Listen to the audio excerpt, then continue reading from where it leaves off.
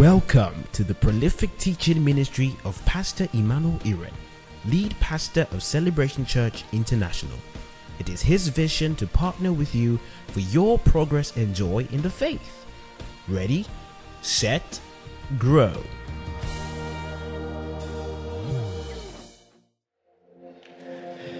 Praise the name of the Lord. Thank you, Jesus. I have a few minutes to share the word of God with you. You see, what I'm about to share with you is one of those sermons that can only be communicated by the help of the Spirit.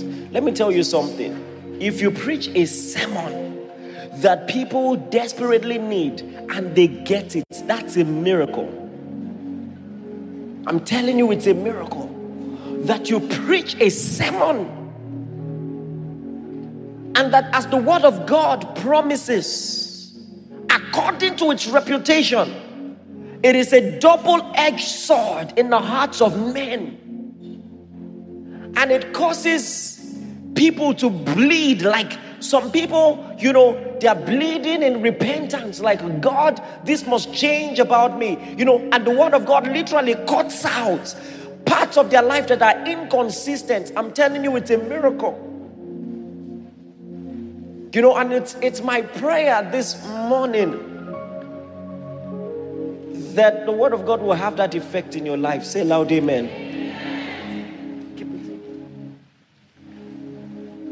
Because you really need what I'm about to share. You really need it. I want to start with a story that we all know. In Acts chapter 9, the Bible tells us that Saul, who had been tormenting the church, oppressing the church, arresting people, got a letter permitting him to arrest even more people. And on his way to Damascus, ready to arrest even more people, suddenly a bright light shone in front of him. He fell off his horse, and then suddenly a voice, Saul, Saul, why are you persecuting me? Listen, I don't know, but man, each time I read this, my mind just comes to something that some of you have experienced before. Have you ever had a normal interaction with someone who has spiritual backing? I mean negative spirituality. Well, that's nothing to you because greater is he that is in you than he that is in the world. You know that, right? But when you see in Nollywood movies, people have a simple quarrel and they just go like, you're talking to me, and they snap a finger. And you have one nasty dream. God forbid, maybe 3 old women come to you or something like that. I'm a pastor, I've seen many things. But just imagine the dilemma of Saul. Yes, I know that I've stepped on toes, but this voice that I'm hearing, I don't know you. And you said I'm persecuting you. How, sir? How? Yeah, I've not been nice to some Christians, but who are you? This is the problem with some of us. We are selectively nice and selectively kind. And we show selective honor. We show honor to people who are more powerful than we are. There was something I saw just at the fuel station. This guy who wanted to buy fuel was trying to oppress the fuel attendant. And just a simple argument said, if I slap you. And so the fuel attendant called someone, I think the head of security. And that guy came out. There are only few people I've seen in my life bigger than that guy. He just came. And Nigerian, the way we like to do it. He said, you must slap him today. And the guy began to stutter. He said, it's not you I'm talking to. No. And, so what the guy was trying to communicate is, we are a team. Don't say it's not me you are talking to. It's the same thing here. Yeah, I've been nice to those Christians that do too much. I beg your pardon. I haven't been nice to those Christians who do too much. I want them to stop. I want to arrest them. And then this great, powerful being appears in front of me, calls my name twice, and says, "Why are you persecuting me?" "I don't know you, sir." "Who are you, Lord?" And he says, "I am Jesus, and I am the one you are persecuting." Let me tell you this. It would have still been a good story had Jesus said, "Why are you persecuting my children?" Or, "Why are you persecuting my family?" He didn't say that. He said, "Why are you persecuting me?" Oh God, please listen to this. Listen to this. This is serious. And I'm telling you, this information, you will need it when you see Jesus. If you learn what I'm telling you, it will make you better prepared to meet Jesus. This story tells us something very profound. It tells us that Jesus takes personal the way you treat his church. I know that every one of us doesn't mind being nice to God. I mean, we've prayed this morning and some of you said nice things. But some untrained Christians who don't understand what I'm teaching might be in the workforce, beefing someone in the workforce, but saying nice things to God. And I'm telling you, it doesn't work that way. He sees it as an affront to his own personality. Why are you persecuting? Not someone I care about, but me. He takes it personal. Oh, this is life-changing. And in fact, for some of you, this is a warning. Because you see, Saul wouldn't have done anything to offend that guy. He wouldn't have done anything to offend that voice that he heard. Only a crazy person would dare.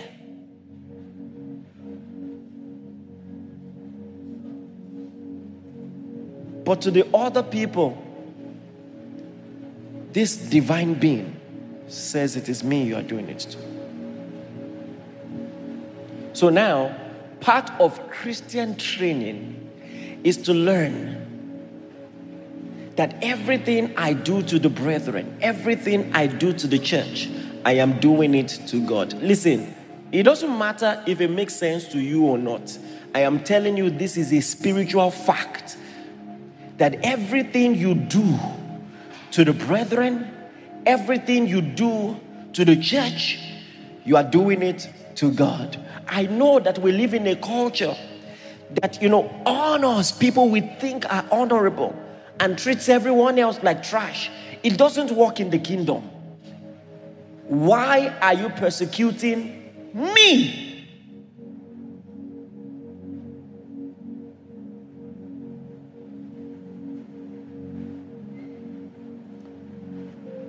Just in case you're not convinced, I'll give you another text. Matthew chapter 25.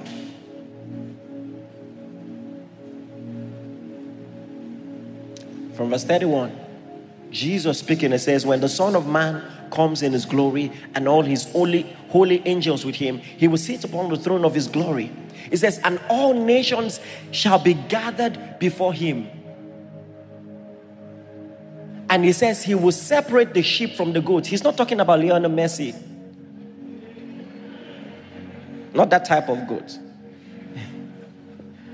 He's talking about people who are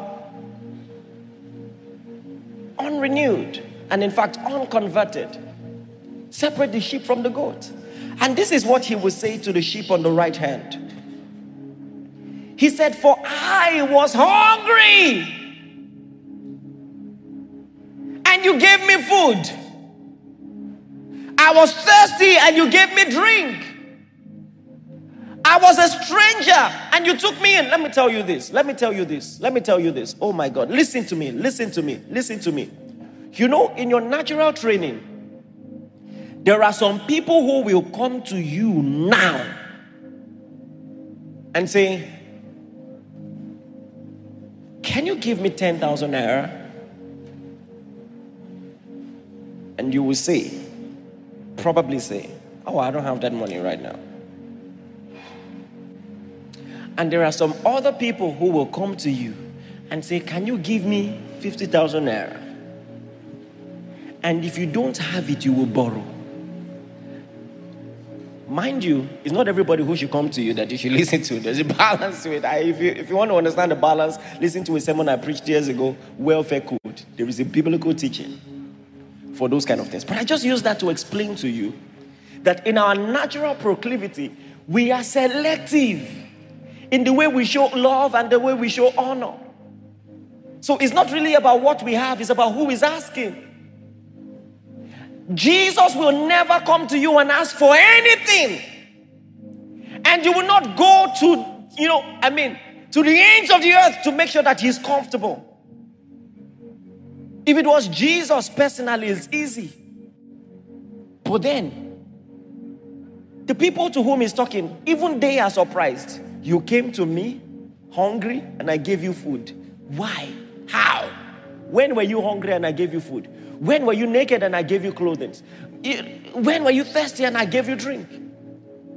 And then Jesus says, if you do this to the least of my brethren, oh my God, if you did this to the least of these, you have done it to me.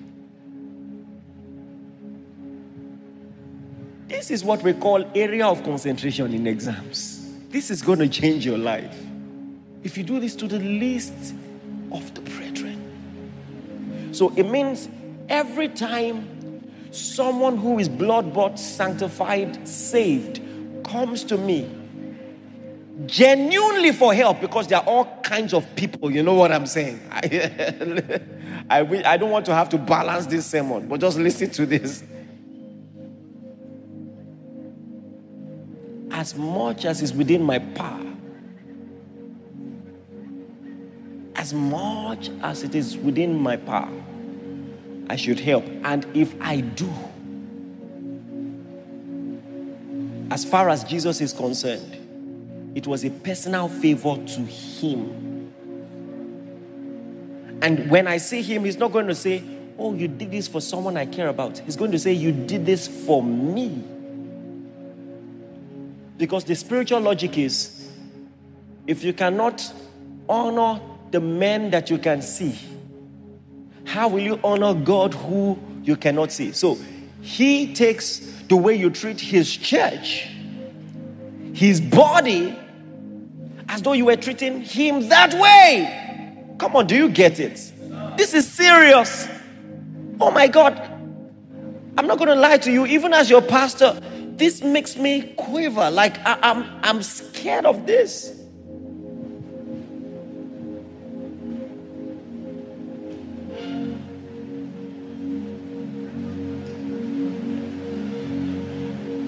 That's not the scariest one.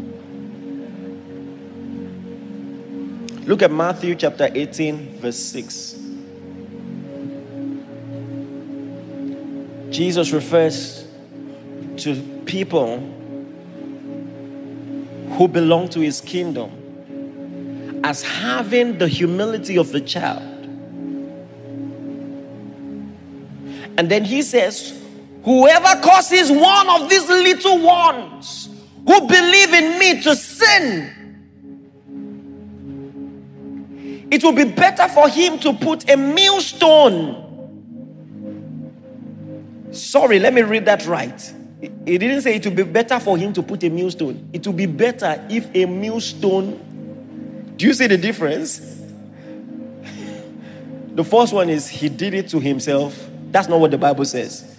The second one is they did it to him. Okay? So this text is not advocating for suicide at all. It says it would be better for him if a millstone were hung around his neck and he were drowned in the depth of the sea. Meaning, if such a person died a horrible death, that will still be better compared to the kind of judgment that such a person is going to face. This is the word of the Lord.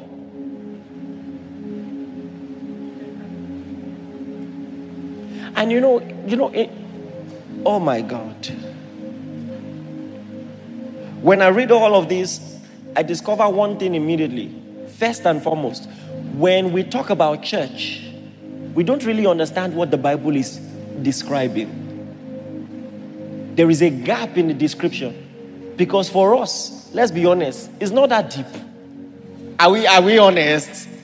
You know, when you're reading it, like, sir, are we not taking this thing too far? It's not that deep. How do you join church? A friend invites you, you come around, you like the music, the pastor didn't preach bad, and so you're going to stay. And people leave for the most flimsy reasons. The most flimsy. And I don't even want to give examples. The most flimsy. Because it's not that deep. And as far as you're concerned, you have options. So it's just like KFC, you know, it's just like restaurants.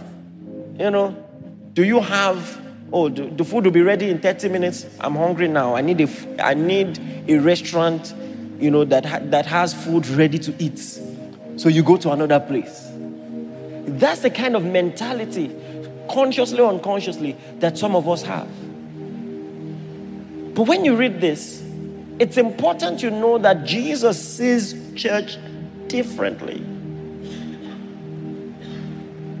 And I can point out many differences. You know, first and foremost, church in our day is a lot more sophisticated. For them to have church in Bible days, all they needed to do was to gather. That's all. That's all. But now, we need a certain type of keyboard and a certain type of microphone and a certain type of venue. And let's be honest, all of that is good. In fact, there are several huge advantages. I mean, just think about it.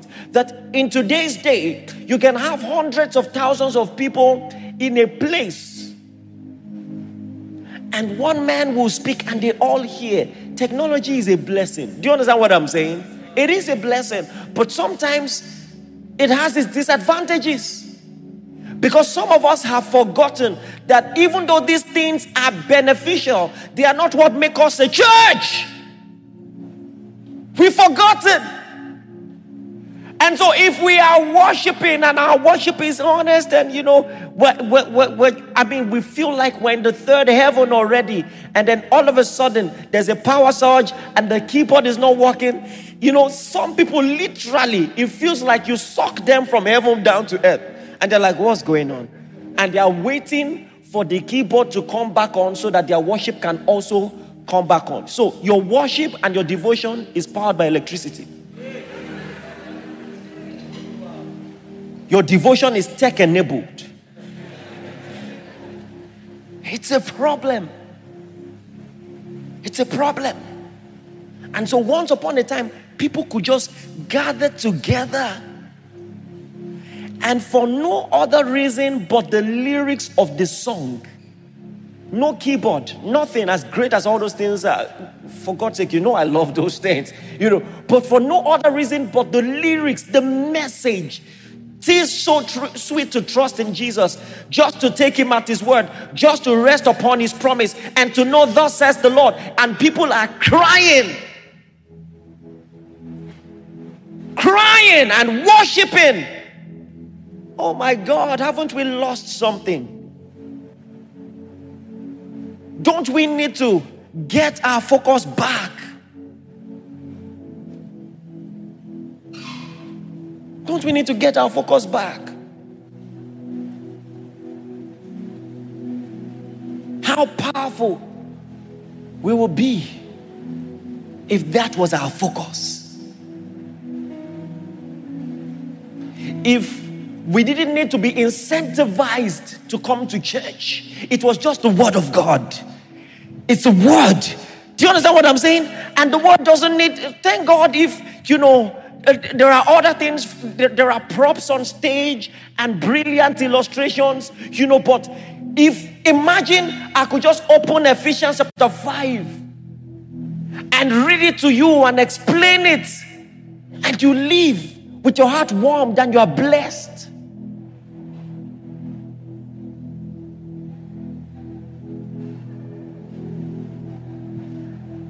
Imagine the songs just spoke about Jesus, just spoke about the cross, just spoke about our reality in Christ, and you're okay with that. It doesn't always have to be embellished with all those things.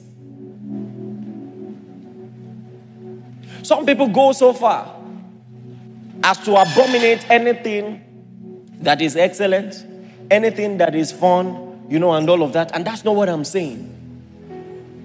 But then there is a breed of Christians that literally cannot survive without all those embellishments. And it's a problem. Even the music has to sound so... Do you understand what I'm saying? And let me catch you. We can argue if that's right or wrong. But let me catch you and answer this honestly. If while you were doing it, your eyes just opened and you saw Jesus,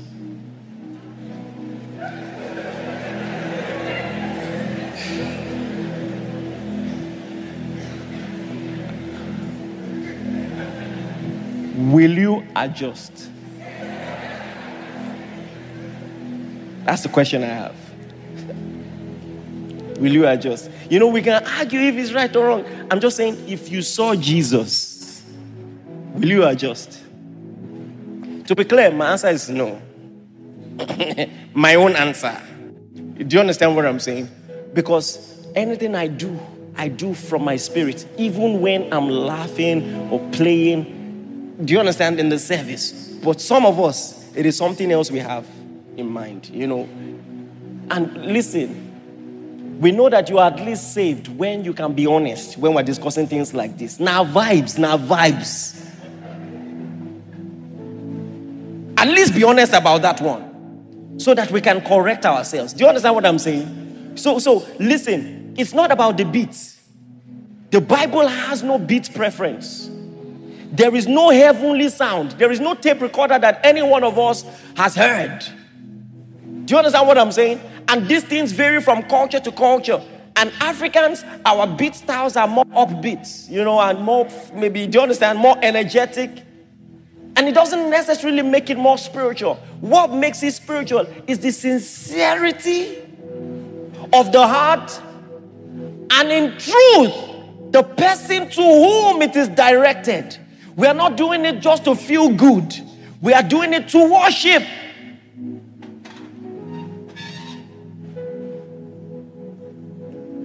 We are not doing it to be a happening church. Come on, can we talk about this? We're not doing this so that more people will come. And that's part of what I want to talk about. Listen, I want to be very careful in the way I phrase what I'm about to say. Are you aware that, strictly speaking, the precursor for joining a church in the Bible was that you were born again? And the Bible says, time and time again in the book of Acts, and as many as would be saved were added to the church. And that's not to say that people who are seekers cannot come to church. There's a lot of evidence. Just look at the Acts 2. The advent of the Spirit. That as all that beauty was happening in the upper room, some other people got to hear it. And their curiosity gathered them together to say, what is happening here? And that was occasion for Peter to preach to them, and thousands of them were saved on the spot. So that's powerful. So it's great to have events, that can bring all and sundry. In fact, the reason Paul was teaching on tongues, for instance, the gift of tongues, and the way it is done in the church, the reason he's doing that is this. He said, if you're doing it this way, and someone who occupies the position of the unlearned, the seat of the unlearned, someone who is not exposed to spiritual things, sees you or hears you do it this way, what will they think? That means implicitly that Paul expected, do you understand what I'm saying? Also have services where such people will come. But I'm telling you, and listen to me, especially those of you who are ministers of the gospel here, that by actual biblical design, the offering of the church should make sense for people whose appetites have changed. Do you understand what I'm saying? There are a lot of miracles that must happen for you to have church. Even from the definition church, called out gathering. The gathering is for people who are called out. Are you getting what I'm saying? You have to be called out to really have the gathering the way God intended it. And I'm not saying this, to exclude anybody. I'm saying this because we need to remember what God's actual design is. It's a called out gathering.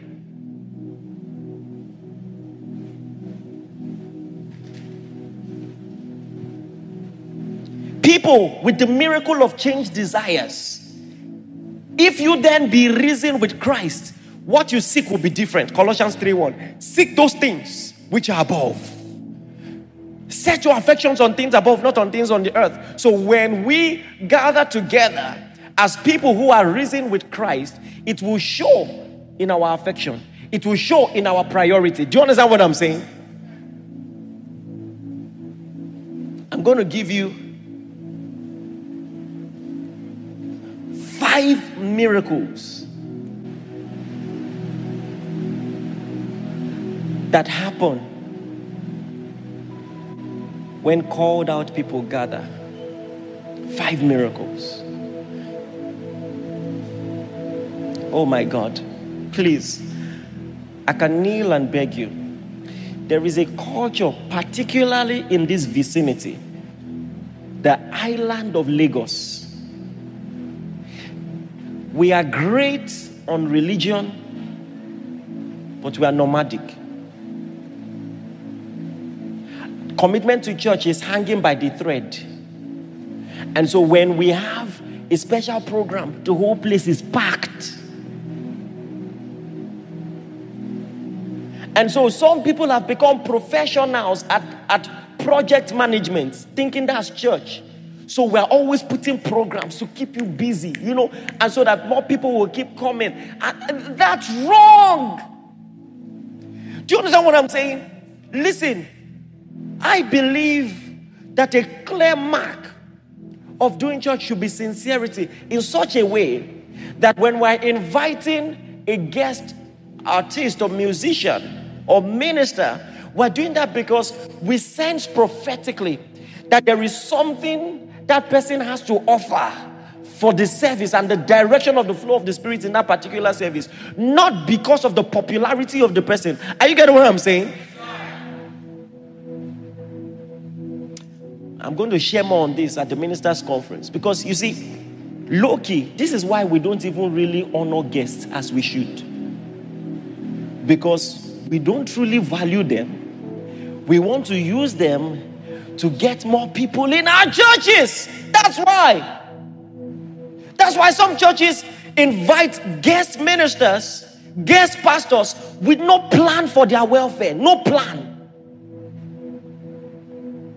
Because truth is, we don't honor these people. We don't. You want to use them. And so they see it.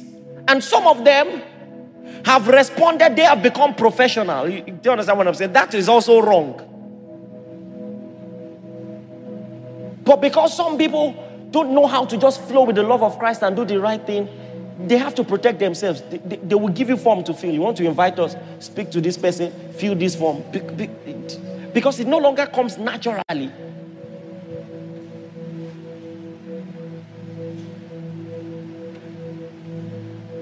A guest musician in this country, one of the people who believes he doesn't need to charge, they invited him out of the country. He flew with his team on his own, from his own pocket. Flew with his out of the country. Are you listening to me? And when it was done, they said, God bless you. We were so blessed. So now, he and his team are at the airport, no money, wondering how they will return. we were so blessed. Thank you very much. Did you see the way the Lord moved as you were singing? Thank you. God bless you. See you later.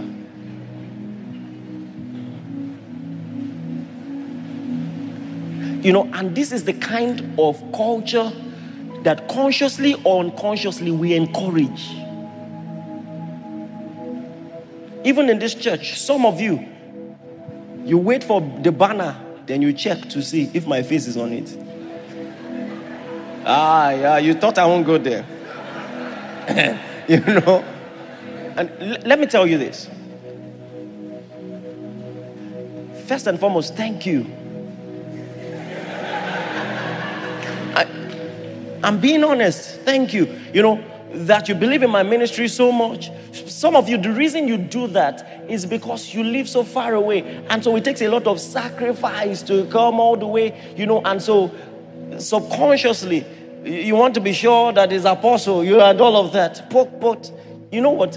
We can't have church that way. That's not church. That's program, not church. I'm tired of people calling regular programs church. We need to understand what church is. That's not church. You can't do church that way.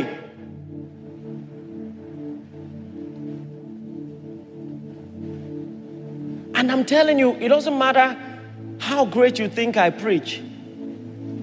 If people only come because I'm coming, I failed. I'm telling you.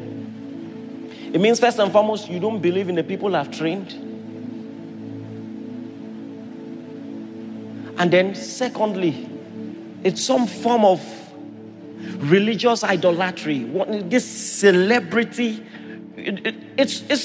I want you to have so much honor for the word of God, whoever is talking. Whoever. That's how we know that we understand what this is about. Praise the Lord. So these are the miracles I want to talk about. The first miracle that will happen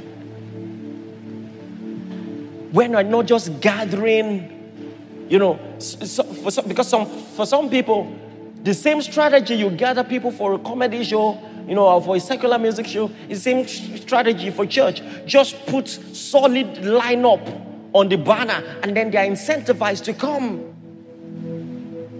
But when it's an actual conversion that is preempting the gathering, like the ecclesia of the Bible, that's the design, called out gathering, the first thing that will happen is the miracle of family.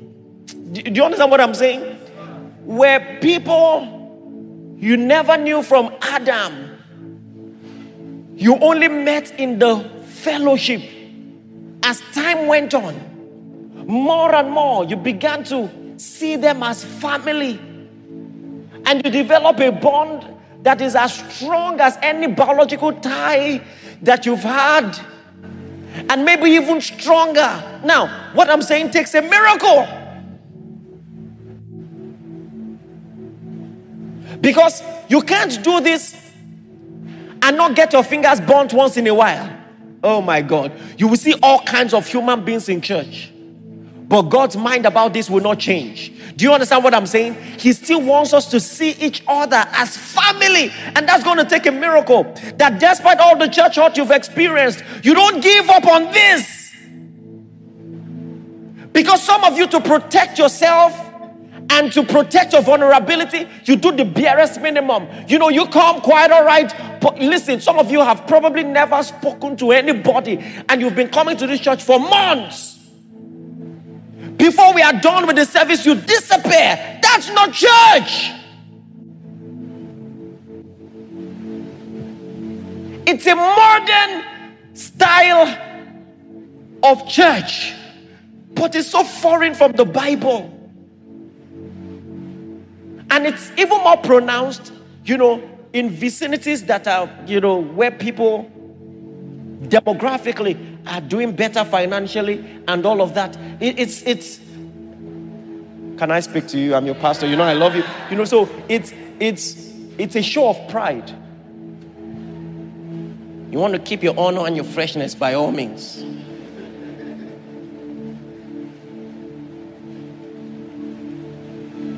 And the devil knows how to catch us. Have you noticed? Jesus, I'm really going to talk today. Have you noticed that when people hit a certain level of popularity, they can't come to church anymore? Some of it is you people. It's your fault. Because when they come to church and they're trying to focus on Jesus, they turn around and they are seeing some of your cameras on. So they're so conscious. After a while, they try, but they can't anymore. We've made it impossible for such people.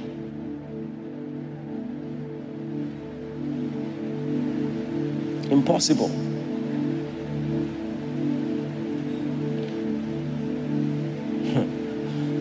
I remember the last time I went to like a really public restaurant. I was just with my friend eating, and then with my toothpick, I turned like this. I saw video camera.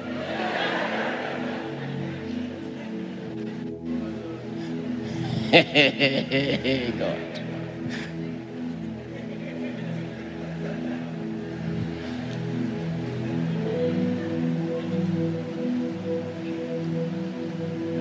Another time, I was stopped, at an army checkpoint because Lawrence was driving and Lawrence gives Yahoo boy vibes. I love you, Lawrence. So they stopped us, and I don't like to just put out, do you understand? Do your work and let's go. Treat me like everyone else. So they wanted to do a search. They told us to calm down. And as I'm there, someone is trying to video. I don't know how they were trying to spin the story. Do you understand? All kinds of things. You just be praying for me, So it was even another soldier that caught the guy and brought the guy to me. He said, this guy, they video you. So he now said that he just wanted to send me the video later and say he saw me.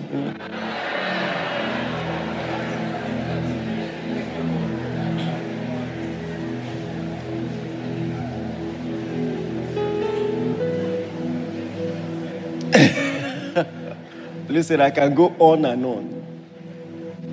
So it was then the soldier said, why didn't you tell me you're a pastor? Oh, sorry, go. And all of that. But listen, at the end of the day,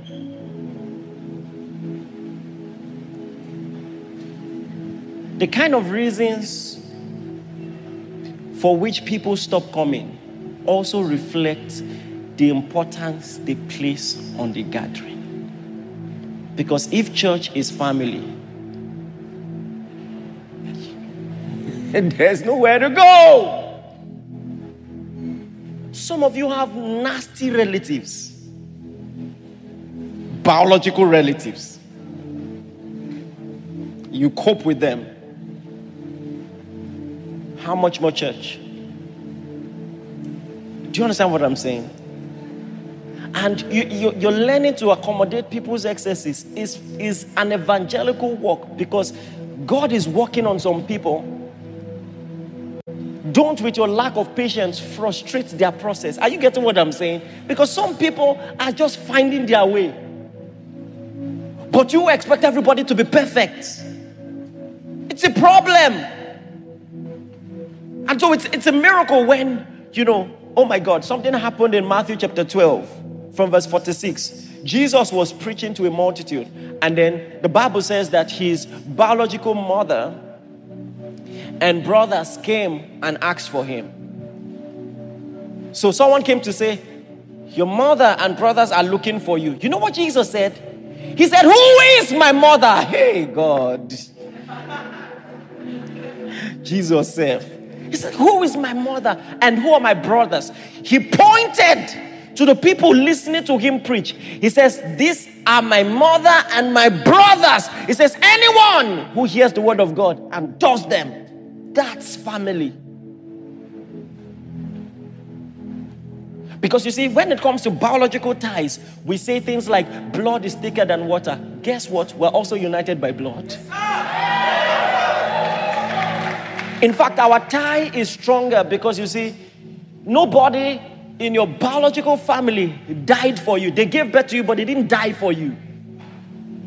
We are united by blood.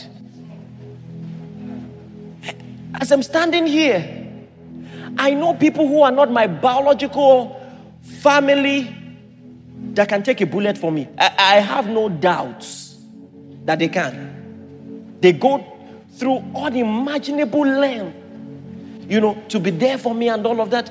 And, it's part of the blessings of koinonia. Like, God, thank you for that. That because of you, I inherited brothers and sisters and family.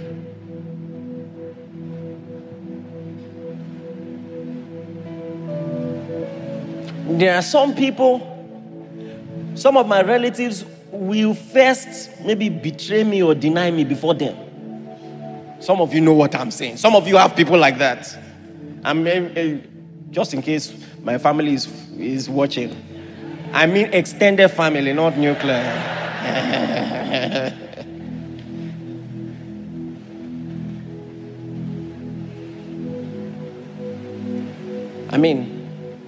That's why Jesus will say in Matthew chapter 19 verse 29, he says, everyone who has left house, Matthew 19:29, left house or brothers or sisters or father or mother or wife or children or lands, for my name's sake will reap or receive 100-fold and inherit eternal life. So meaning, even if they kick you out because you believe in Jesus, there must be family. Do you understand what I'm saying?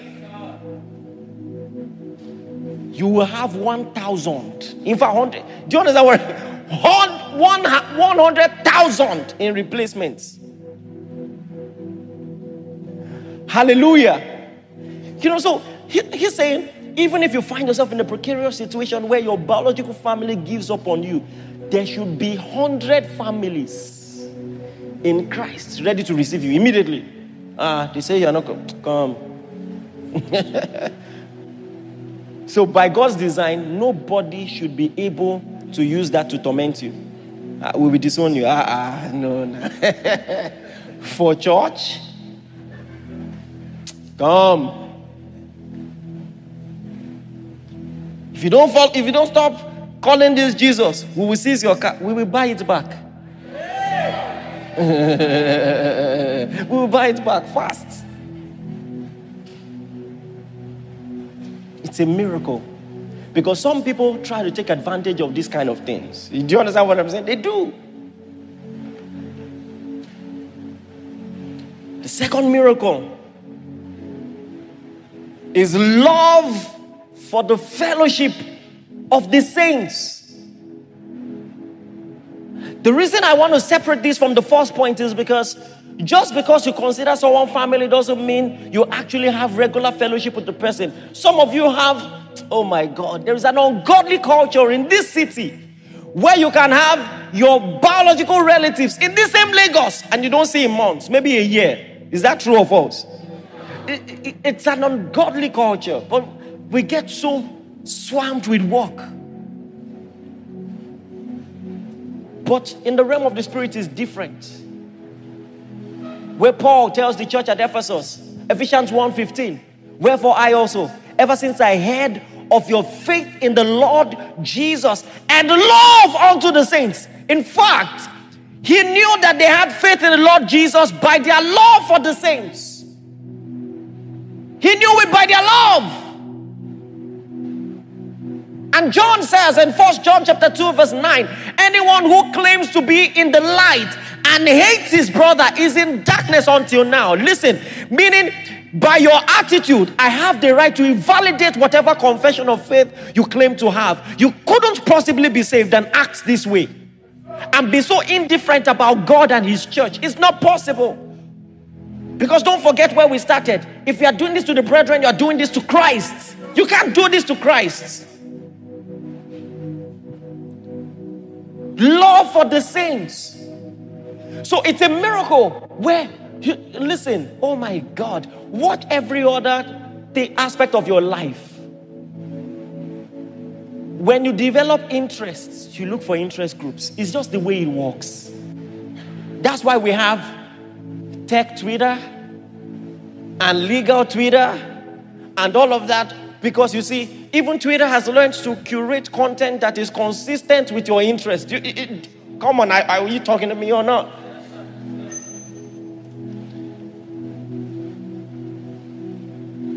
Let me put this to you. How many of you could barely survive the lockdown during COVID? Like, it felt like you were losing your mind. The importance of fellowship was reiterated more than ever before to you. Raise your hand, let me see. Be honest. Thank you. And listen, that means, okay, so only 5 people, Abi. Raise your hand now. Okay, maybe it's only me.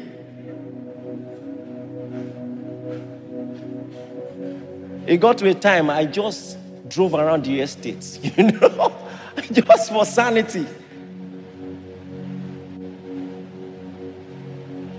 Don't lie, you love fellowship. You just don't rate church that much. And it's a problem.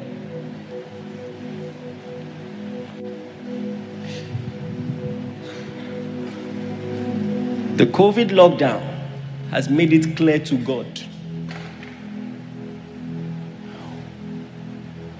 what your view on social interaction really is.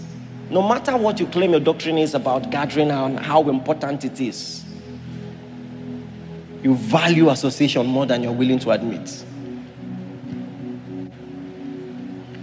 And make no mistake, it's a problem.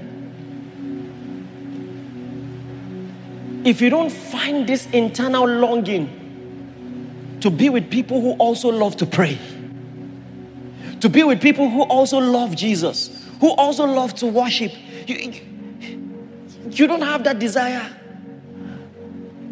It is symptomatic of something more serious than you realize. Because I'm telling you unequivocally that faith in the Lord Jesus is always followed by love for the saints. Always. Always. Please, are you listening to that?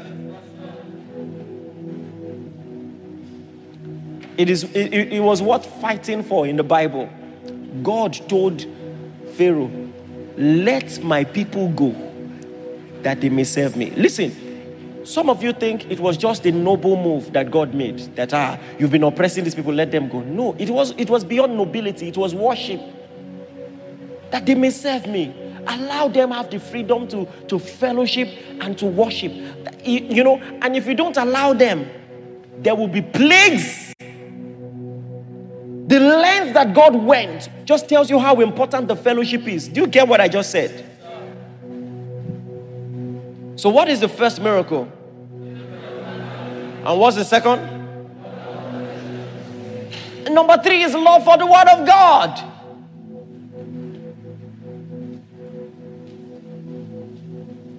Love for the word of God.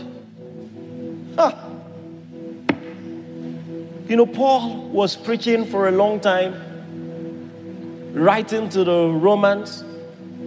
He had done chapter 1, chapter 2, chapter 3, chapter 4, chapter 5, chapter 6, chapter 7, chapter 8, chapter 9, chapter 10. He gets to chapter 11, verse 33. He takes a pause to say, oh, the depth of the riches, both of the knowledge and the wisdom of God. How unsearchable are his judgments and his ways past finding out. Oh, the depth. Oh, the depth. Oh, the depth. Now, this is a miracle. For you to love the word of God this way, for you to have pondered about spiritual things so much. Have you ever blotted out and had this outburst of appreciation for the wisdom of God in his word? Have you ever read the Bible and it got to a point and you're like, God. Listen, this is what Paul was praying that you will experience. With the saints. Because the saints experience it. He says, I bow my knees to the God and Father of our Lord Jesus Christ, of whom the whole family in heaven and earth is named, that He might grant you to be strengthened by the Spirit in your inner man. And He says that you might comprehend with the saints the length, the breadth, the depth. So when you come to church and you are unconverted, what I expect to happen is you see people so joyful. And they're not joyful because they have a lot of money or because the situation in the country is right. And if you're not saved, you must want what they have. Oh, the depth of the riches, both of the knowledge and the wisdom of God. You must see depth in the Word of God.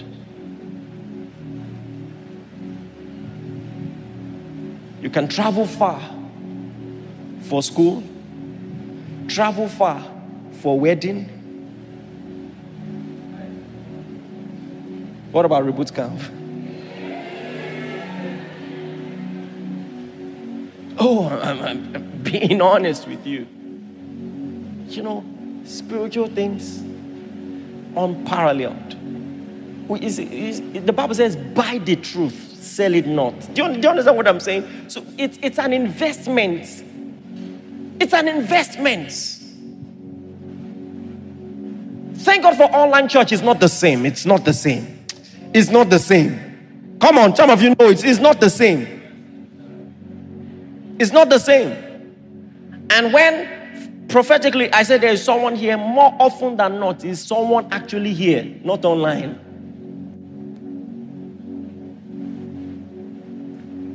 But I'm just talking about the Word of God.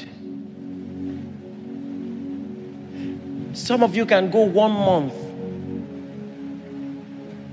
without hearing the Word of God.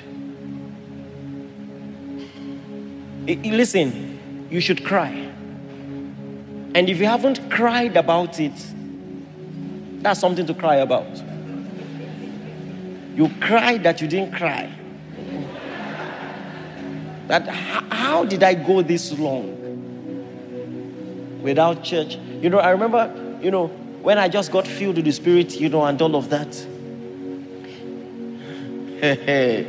I had to balance it. It was the other extreme. I remember, for instance, on my convocation ceremony, the morning of that day, I woke up early. I was reading 1 Corinthians, and it was sparking my brain.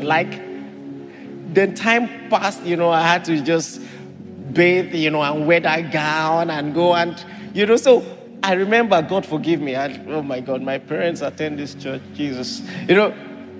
So they were celebrating me, congratulations. And in my mind, I'm just like, oh, let this end. I was picturing my Bible open on the table in the room. I can't wait to get back.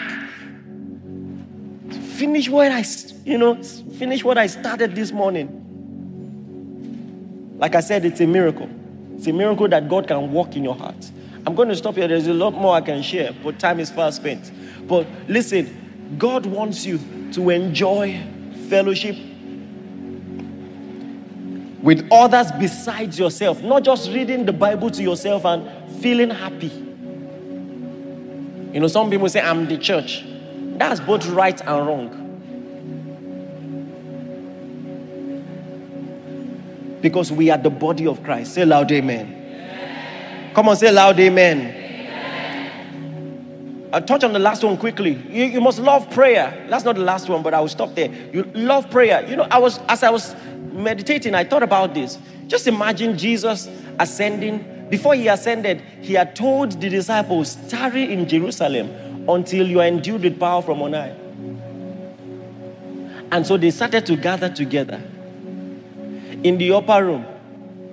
They don't know when this power from on high will come. Aye, Jesus. Do you understand what I'm saying?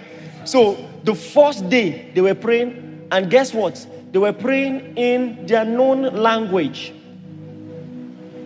Have you ever tried to pray a whole day in English?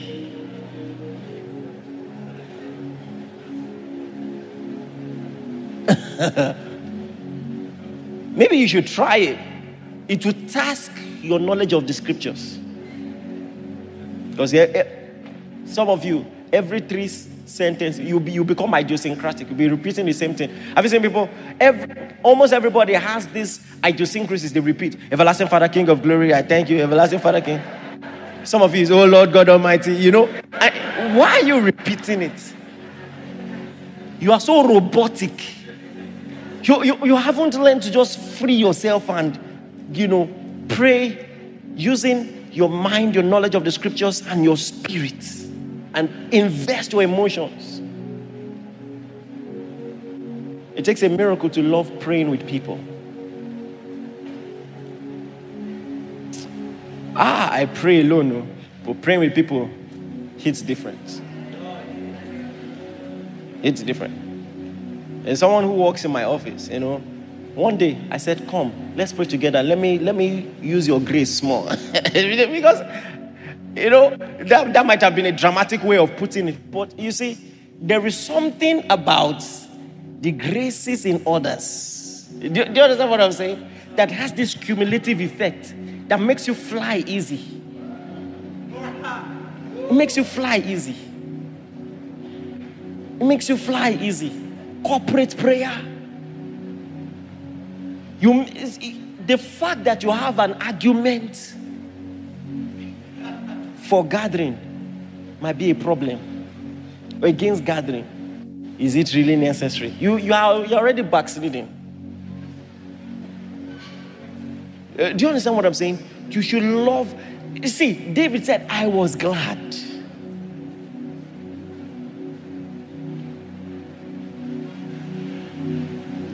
So now they are waiting. So they pray day 1, nothing happens. They pray day 2, nothing happens. They pray day 3, nothing happens. Some of you, by day 4, you say, you know what, I'll be back. Let me just go and buy bread. By the time as you're buying that bread, that's when the Spirit will come.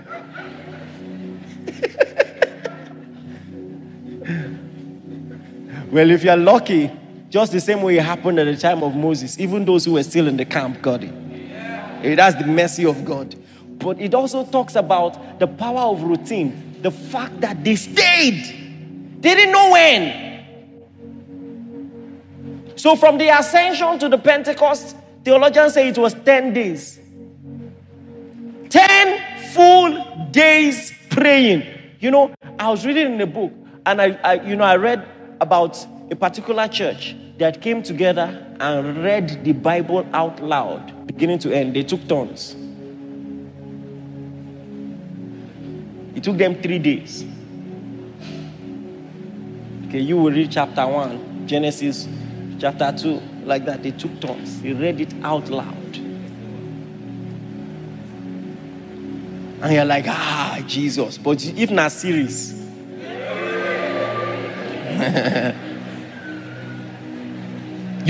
Listen, you have to redirect your desires. There is a fondness for the scriptures you will never have until you spend time with it. It takes time to develop fondness. It takes time. God wants to work that miracle in us. Say loud, amen.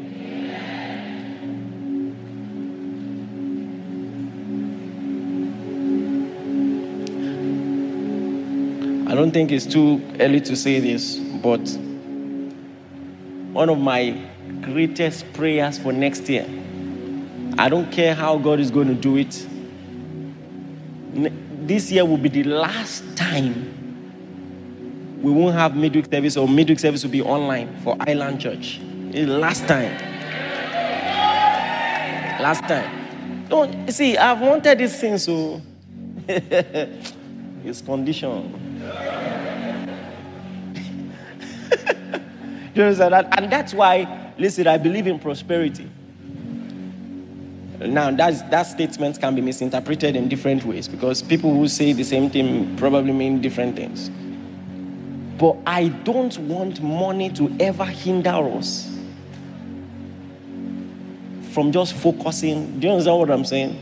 And we're close, don't worry. Some things are happening.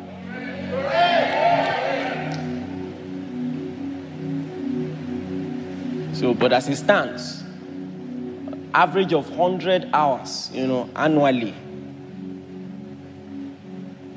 It costs us a lot of money. That's why let me just leave it like that right now. So we're trusting God for more. I'll just share these two last things and then we close. Hallelujah. Have you learned anything today? Yes, have you been blessed? Yes, hallelujah. Thank you, Jesus. Thank you, Jesus. Someone came to my office and shared a very powerful testimony. He was faced with a temptation. Someone, offered him a deal that was not exactly upright. And because he was going through a lot, he was considering it.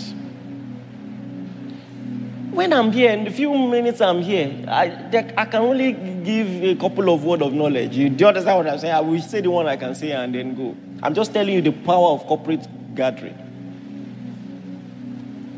So he just came. As he was going, a lady he had never seen before just said, "Hello, the Lord said I should tell you, hey, I love this church."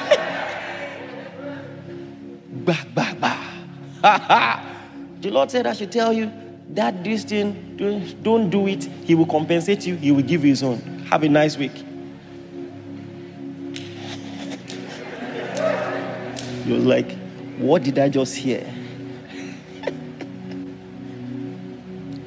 Came to my office to tell me. In my mind, I was just like, I love my people. My people. Oh, now I said, we they see, no be. Have you now? Do you understand? So now, even I, your trainer, I know that no matter how, the way God has designed it, there are some things that he wants to do through you. That's why he's a body. And that's why I abominate, this culture of watching to see if I'm the one preaching. It means you don't get it. Because in the New Testament church, we all get to participate. And so you must believe in the ministry of the Spirit through whoever holds the microphone to stand here. And in fact, in the ministry of the Spirit through you. Because God may have a word for the person by your side. And you have more access to the person than I do. And that's the kind of mindset. Let me tell you this. Sometimes I read some things in the Bible and I'm just like, in modern day church, this doesn't make sense. For instance, in the Bible, there was someone who was in open sin. They were trying to correct him. He didn't hear. So this is what they did to correct him. Okay, since you will not hear, we are going to forbid you from gathering with us. If you try that in today, some people will say, so wait into your church. But even the Bible language, they said deliver him to Satan, because it felt like stopping him from gathering with the church meant that he didn't belong to the ecclesia.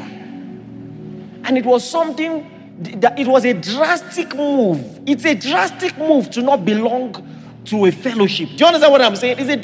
So they called it deliver to Satan. 1 Corinthians 5. It's a drastic move. So the person, by that drastic move, learned and repented. Some people, they deliver themselves. They don't worry.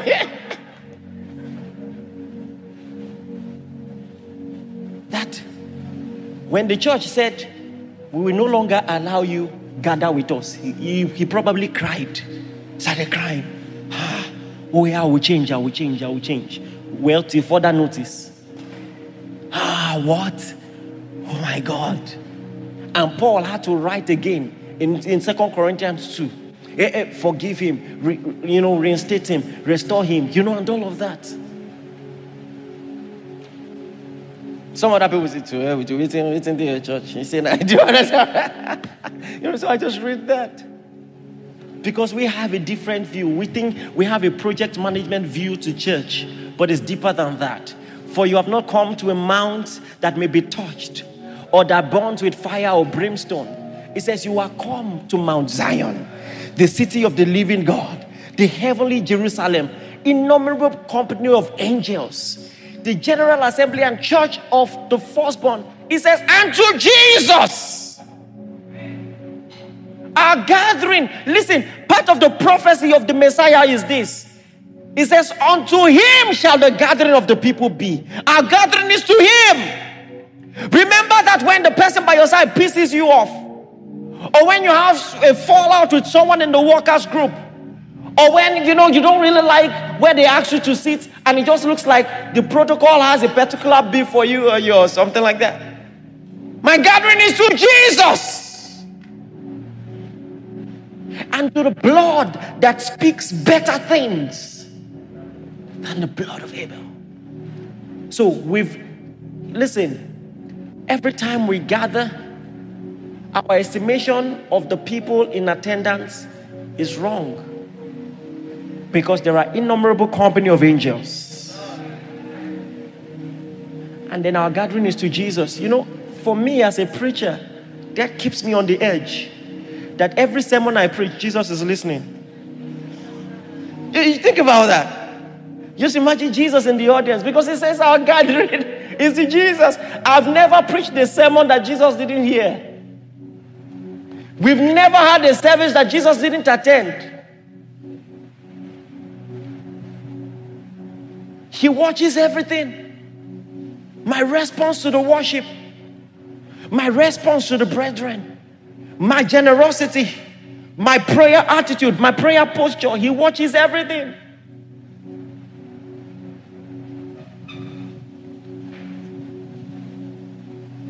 Hallelujah.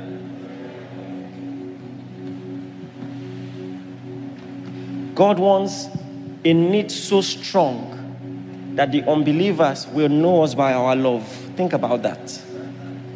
They will know us by our love. He said, by this shall men know that you are my disciples. But the way when they see us and they can sense the atmosphere of love, they say, not them, or church people. Because there has to be a type of love amongst us that is foreign to the world. That also takes a miracle. But it's possible. Hallelujah. It is his will that every need be supplied. You are important to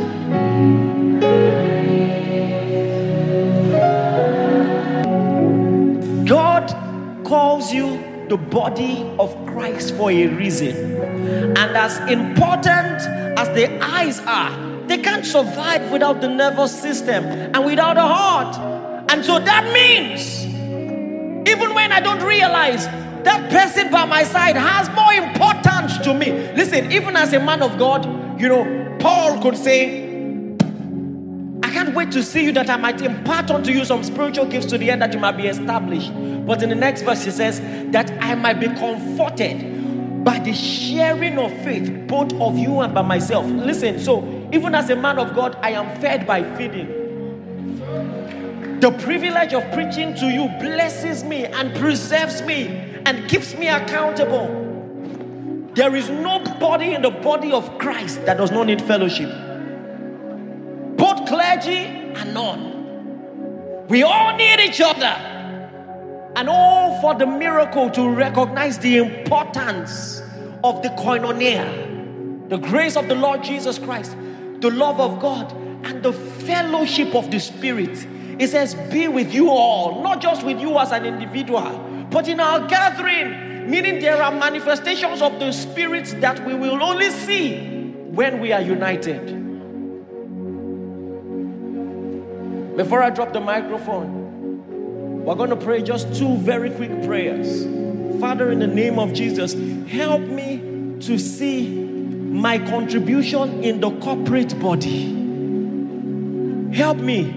I have been concerned just about my own self, my spiritual growth, how well I'm doing. But now I have a ministry to the body. The Bible says that the whole body is fitly joined together by that which every joint supply. Lord, in this local church in particular, what is my role? What will you have me do? Help me recognize it. Sometimes, because I don't even see how important my coming is, I stay away from church and I think no one will notice. But you notice. And maybe I do because I haven't recognized what role you will have me play. Help me. Help me. Help me. Help me. Help me. Maybe if I recognize it better, I'll be more tolerant. Because I'm as responsible for this work and the prosperity thereof as the said man, the pastor himself. Help me. Help me. Help me. In Jesus' mighty name we've prayed. You see, Jesus tells a story about a good Samaritan. And listen, oh my God, sometimes I look at that story and I'm in tears because it's the predicament of the modern day church that you can be so individualistic of your personal devotion. The people who ignored that guy who was fighting for his life, they were all coming from church. One was a Levite, the other was the chief priest. All of them were coming from church. They thought that their sacrifice to God is enough. Listen, we think it's just vertical instead of horizontal also. And just the nerve, after going to church, offering your sacrifice, to see someone in need and walk past. Sometimes we're so insensitive.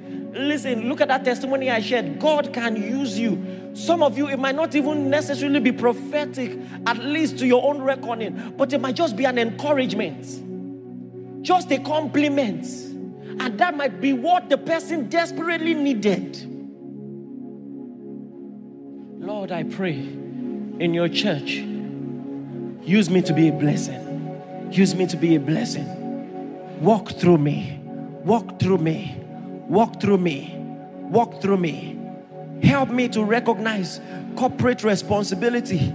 How I can be a blessing to others besides myself. Walk through me. Walk through me, Jesus.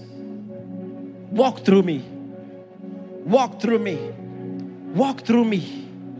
Walk through me. Give me a heart of service. A heart of service to want to help me to want to be there for someone besides myself. For some of you want to say, Lord, my prayers, even my prayers have been so selfish. I only pray for myself. But I repent. I repent. I repent. I repent. I repent. I repent. Thank you, Jesus. Thank you, Jesus. In Jesus' mighty name we've prayed. Listen, what I'm about to say is difficult, but it's the will of God, and so we will try. In the most discerning way possible. I'm saying discerning because there are some people who are wolves in sheep clothing. But in the most discerning way possible, can we trust God for deep connections in this local assembly? Deep connections. That what this Bible talks about a friend that sticks closer than a brother, that you can have it in God and in your local church. Deep connections. I want you to open your heart to it. Lord, I'm going to try. After we share the grace, I won't just disappear. You know, not just because pastor said it, but from my heart. I'm going to want to ask someone, how you doing? What do? You know, and all of that. And establish deep connections. Not because you want relationship. In fact, mostly guys to guys, girls to girls. Listen, we're talking about the love of Christ, no strings attached. Not because you drive a good car. Please, listen, don't, in your trying to obey the word, don't now sin again. You're not sizing people up. Do you understand what I'm saying? You're not gauging their dressing. Just from your heart. And there can be, like, you can allow the Lord lead you. Trust God for that. Father, in the name of Jesus, I have prayed for this one thing. Of all the things that I desire for this branch in particular, it is this one that will be one. That in a culture that is used to relationships that only hang by a thread, you will establish amongst us deep connections. That we would truly be there for one another, not just encouraging each other to pray, to worship, to come to church, but even in the small things like welfare and just being there for one another. I pray, Lord, for deep connections. I pray that even others will see the connections here and consider us family. In the mighty name of Jesus. Thank you, Father. In Jesus' mighty name we've prayed. Come on, say loud amen, somebody. Thank you for listening. We are sure that you have been blessed. For inquiries, reach us on our helpline 0809 996 7000. Blessings.